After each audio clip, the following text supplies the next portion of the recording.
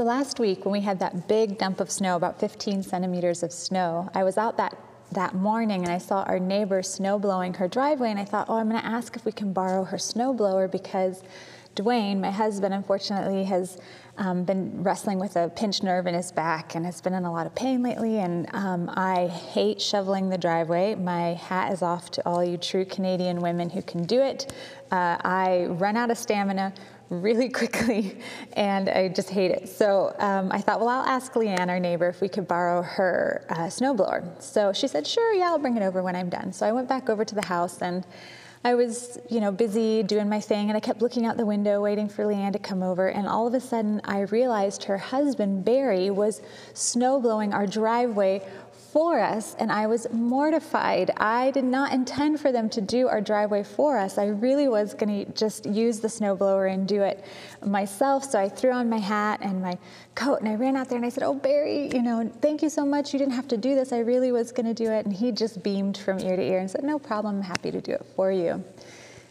Well, if you're like me, as grateful as I was, and as blessed as I was for that generous act of compassion and grace and kindness on their part, I also hate it because it's really hard for me to just accept a free gift of compassion and grace without feeling like I should and I need to reciprocate. I need to do something nice in return. And then I feel like, what if I don't do enough to show you how grateful I am? And then the balance is uneven and I still owe you something. And it's just it ends up being really complicated for me. So this series during Lent, we are taking these next 40 days to look at parables of grace in the life of Jesus. So the parables Jesus has taught and what we can learn about grace through these, all the ways that God bestows grace on us, all the ways that we don't deserve it, all the ways we need to stop trying to earn it and just receive grace. Today we're studying the parable of the Good Samaritan. And in this parable, we're going to look at it to see not only what can we learn about grace, but what can we learn about our own human hearts and the heart of God. And I'm going to tell you right now, here's the main thing I want you to take away from the parable today. Here's the thing I take away from it. I'm going to give it to you straight up. Giving and receiving compassion means having to be humble. Giving and receiving compassion means having to be humble. We have to put down our pride and offer compassion and grace without conditions. And we also need to put down our pride and be willing to ask for help and admit that we need help so that we can accept compassion and grace from Jesus as he reflects God to us. Now, Dwayne and I first heard this idea that letting other people serve you, show you grace, takes humility from a beloved professor in our undergraduate years. His name was Dr. Jim Lowe, and Dr. Lowe was a theology professor. And this was the first time in my 20s when I'd heard this idea that being served actually takes humility. We have to put our pride down. Why is that? Well, so often Dr. Lowe would say we love to help other people. We love to offer grace and compassion because it makes us feel good, and often it can feed into this sense that we have something that they don't, that we're in a place of power. But we also have to be willing to put down our pride and let other people serve us. It's actually a powerless place to be in when we're letting other people have compassion on us. And that can be hard because in our heart of hearts, if we're not careful, we want to serve from a place of justifying ourselves. And this is the very language we hear and read at the beginning of this parable of the Good Samaritan. So what I want us to know and look at for this parable and its context? Well, Luke tells us that the expert in the law approaches Jesus, and he's not asking Jesus a question in good faith. Luke tells us he's trying to test Jesus. And so he asks him, what must I do to inherit eternal life? So I want us just to put ourselves back into these early Jerusalem, put ourselves in the place of Jesus' disciples, and imagine this scene unfolding around us. Because if we can understand it in its original context, we'll be more able to translate it to our context and see what nuggets of truth we can learn from it. So Jesus and his disciples are out traveling, and they're approached by this expert of the law. And so Jesus doesn't take the bait. He knows he's being tested by this expert in the law. So he turns the question back around on him and he says, well, what have you read in the law? What does the law say to you about this? And the expert of the law says, well, to love the Lord your God with all your heart and with all your soul and with all your strength and with all your mind, and to love your neighbor as yourself. Now, this was the right answer. This was the language that even Jesus himself had used in other circumstances when others have tried to test Jesus and asked him, what's the greatest commandment? Jesus has said to love the Lord your God and to love your neighbor as yourself. So Jesus answers the expert in the law. He says, you're right. That's right. Good answer. Now go, do this, and you will live. I imagine at this point, Jesus turns around to leave. He has answered the expert's question. He's sort of dismantled the test, and he and his disciples go to leave. But the expert won't let him go. He says, wait, because the expert, Luke tells us, wants to justify himself. He's not happy with the fact that Jesus has been able to turn the question back around on him and make kind of a fool of him. He wants to justify himself. He wants to make himself look good. So he says, wait. Who is my neighbor? It's really important to stop here and recognize the question that precipitates the story of the Good Samaritan, because this is not the question that Jesus is going to end with. In fact, he's going to flip this question around on its head, and he's going to turn it around so that it goes straight to the heart of the expert and straight to our heart too. But he does start with this question, who is my neighbor? And we can almost hear all the other self-justifying questions behind it. Who should I show love to? Who is worthy of my love? Well, Jesus takes this question and he starts the story of the Good Samaritan. So he says it like this. There was a man who was leaving Jerusalem and going down to Jericho.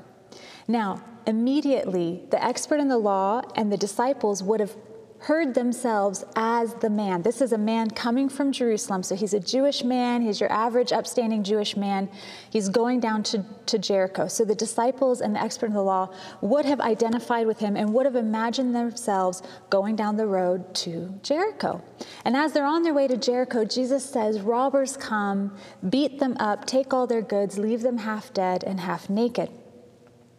And as the disciples are aligning themselves with this man who's half dead in the ditch, Jesus says, first comes along a priest. So this would have been the religious leader of the day. This would have been the most important person in the Jewish community. And so the disciples and the expert of the law would have heard that and thought, here is my leader. Here's my brother. Here's my kin. Surely he's going to come take care of me. But he doesn't. He doesn't even get close to the man who's half dead in the ditch. He passes him by, he keeps on going, and he leaves him for dead. Strike one. Well, then Jesus says a temple server comes along, or in some translations it says a Levite. So the Levites were the ones who would have helped out in the temple. They would have helped the priests with the rituals and the sacred prayers.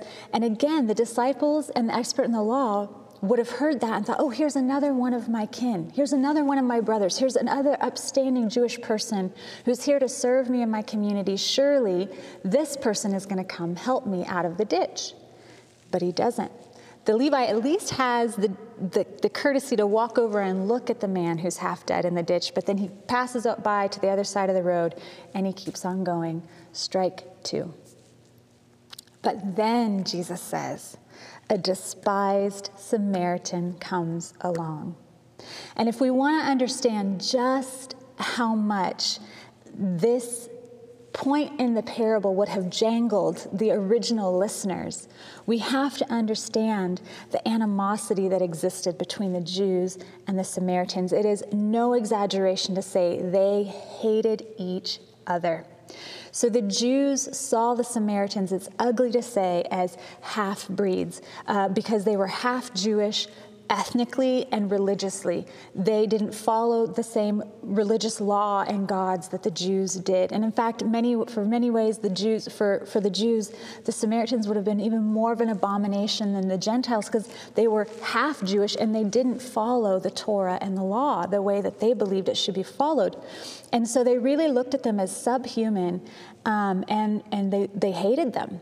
But there was no love lost on the part of the Samaritans either. The Samaritans equally hated the Jews. And we see this just a few verses before the parable of the Good Samaritan in Luke 9, verses 51 through 56.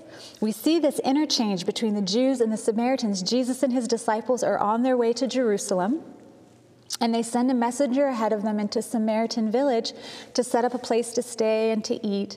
But when the Samaritans find out that it's Jews coming to town and that they're going on through to Jerusalem, which is a Jewish city, they refuse to help and they kick them out.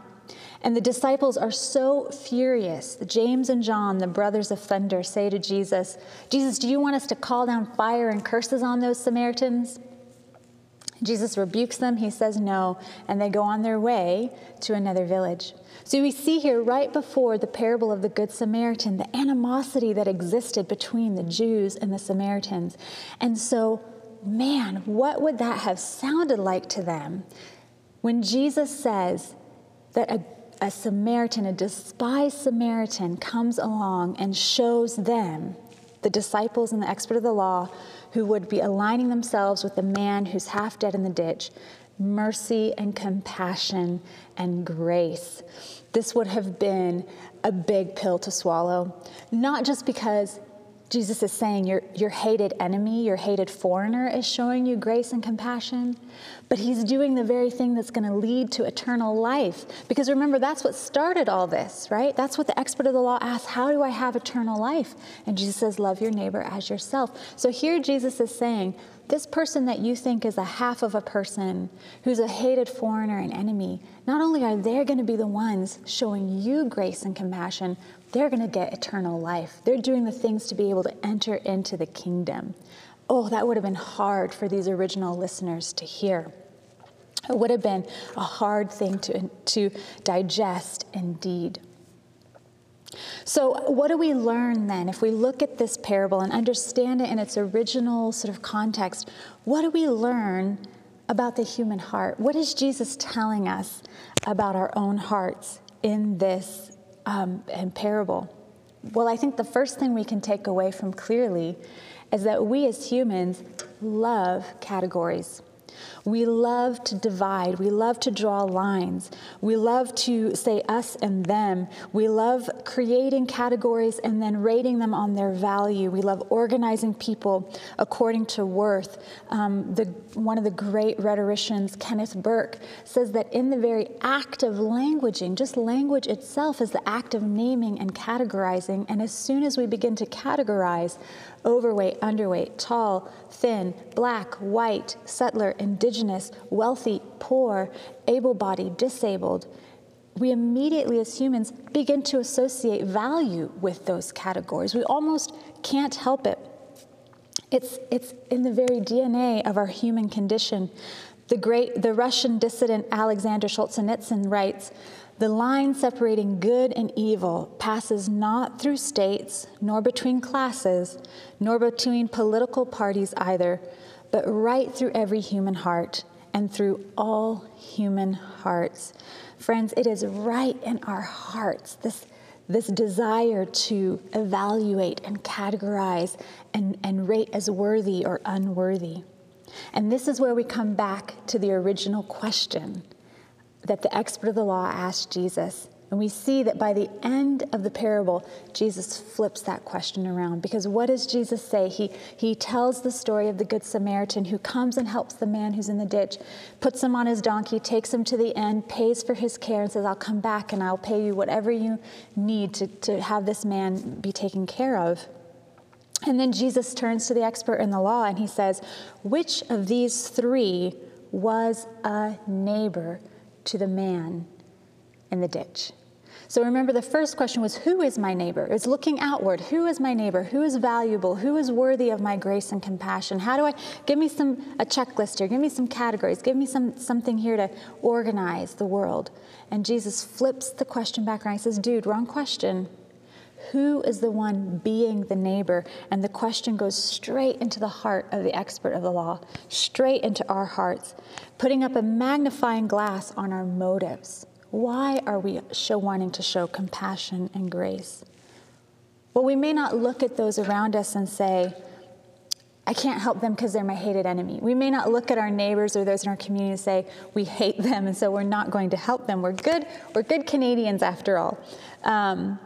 But I think we definitely look at others and say, well, no, I should be helping them. They shouldn't be helping me because I have more resources than them, or I have more time or more money or better health, or, it may even come from a place of perceived pity, like, oh, bless their hearts. They've tried so hard, but they just keep making the wrong decisions, and it's just, life's been so hard for them, and I should help them. They shouldn't help me, right? And if we really look at that, there's a sea of pride in that. I had to face this in myself this past summer. We have a neighbor that lives right directly to the left of us, and she's a single mom of 3 kids. Her youngest has special needs. As far as we can tell, she doesn't work. She homeschools him. Every now and then she has a car. Maybe she has a car one week but doesn't have it the next week. And as often as I've been able to, we always are cordial. We say hi, we greet each other. And I've tried in the past to offer to, if I'm running to the groceries, hey, can I pick something up for you? She never takes me up on it. Or if I've seen them before the pandemic walking around town trying to run errands, I'll stop and say, hey, do you need a lift? They're never taking me up on it. It's fine. We've always had a very cordial sort of relationship. But this past summer, Dwayne and I were out in our backyard, and all of a sudden our sweet neighbor came up to the fence and said, hey, I have something for you. And she dropped an envelope over the side of the fence. And when we opened it up, there was $150 in it. We were stunned. We thought, what in the world? Why is she giving us $150? We don't need this money. Surely she needs this money. She's a single mom. If I'm honest, I found myself a little offended. I thought, you shouldn't be helping me. I should be helping you. I'm the one that is secure and have a fully established network and resources. I should be supporting you. You shouldn't be giving me money. Well, I called my friend who's a social worker, and I told her what had happened. I said, what do I do with this? Like, should we take this money? Do we give it back? And she said, why don't you just go talk to your neighbor? She said, why don't you knock on the door and ask her, hey, tell me a little bit more about why you gave us this money. And so I did. I had to put my pride down. I went over, I knocked on the door. I said, thank you so much. Can you just tell me a little more about why you gave us this money? And as she began to share, she shared that they're doing very well in the pandemic. I didn't know that they actually had a surplus of money, and that her aunt had been telling her she needed to tithe the money, but because they don't go to a church, she didn't have anywhere to tithe it, so she was trying to tithe it to us.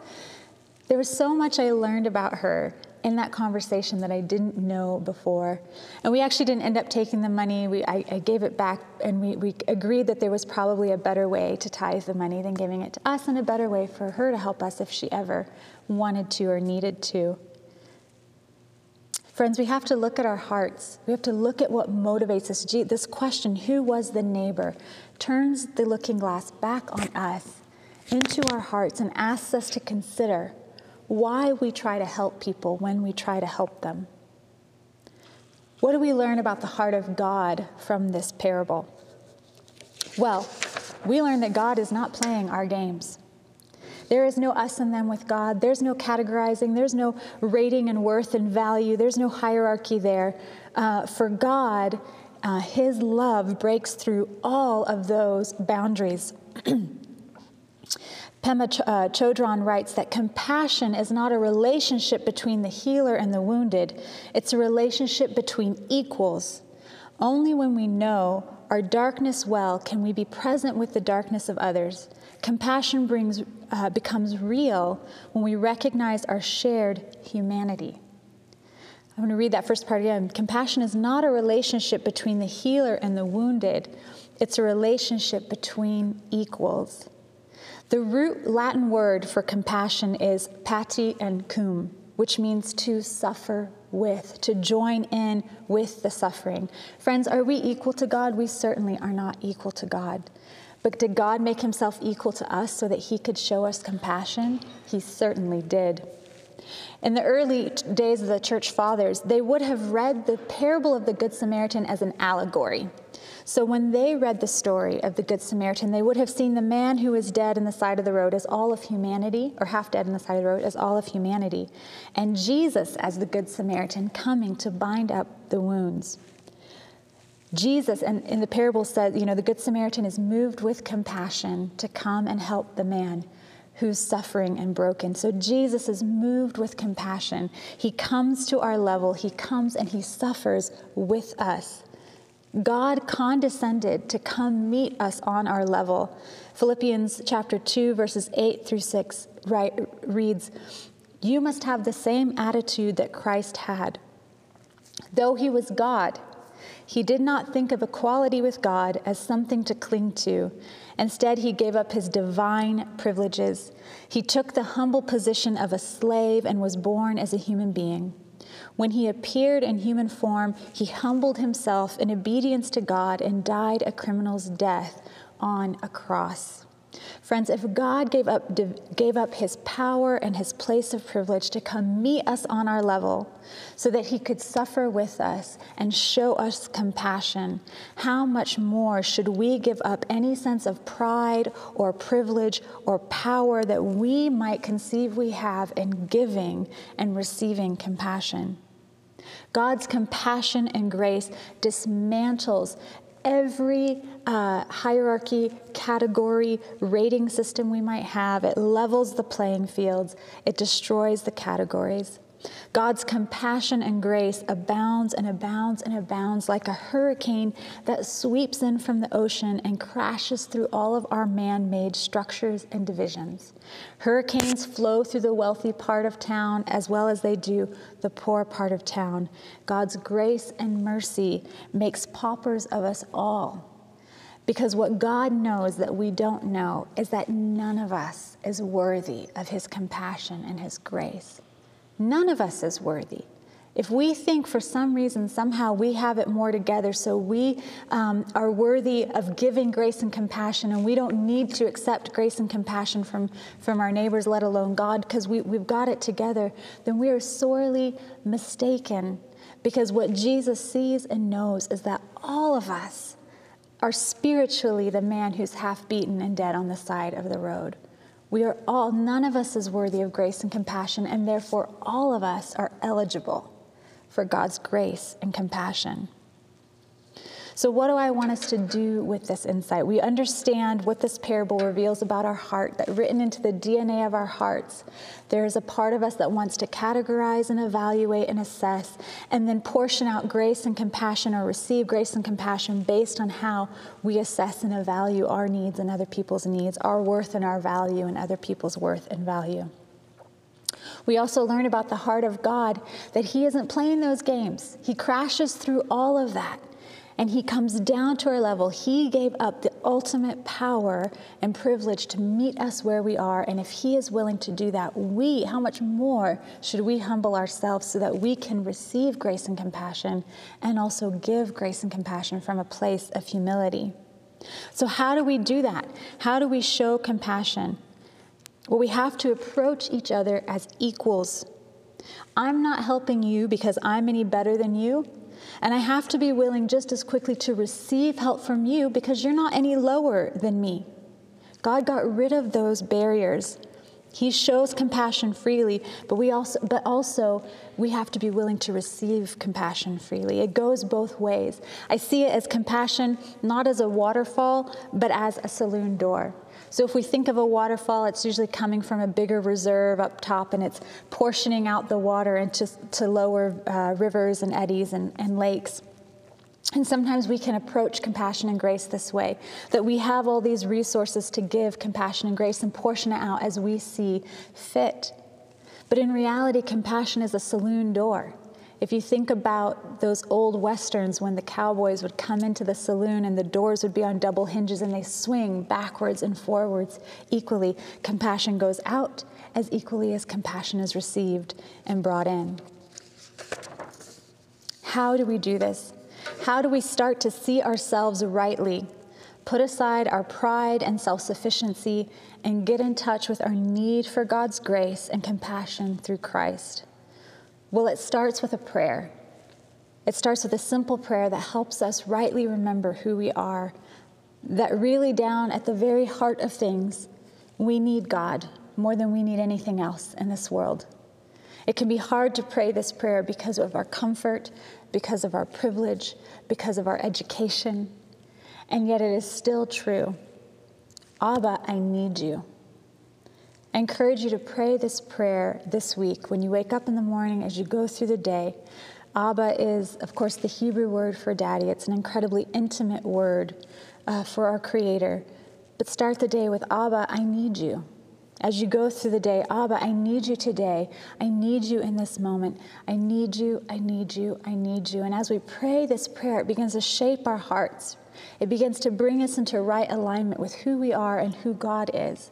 And if we understand the depths of our need, if we understand the depths of our need for God's grace and compassion in our lives, then we are better able to then offer and pass on that grace and compassion, not because we think we have it together, or we think we've done anything that means we're worthy of offering it, but because we're just channeling it right on through from our Heavenly Father to our neighbors. After our prayer time today, we're going to break out into our neighbors groups to continue to talk about this idea of giving and receiving compassion from a place of humility.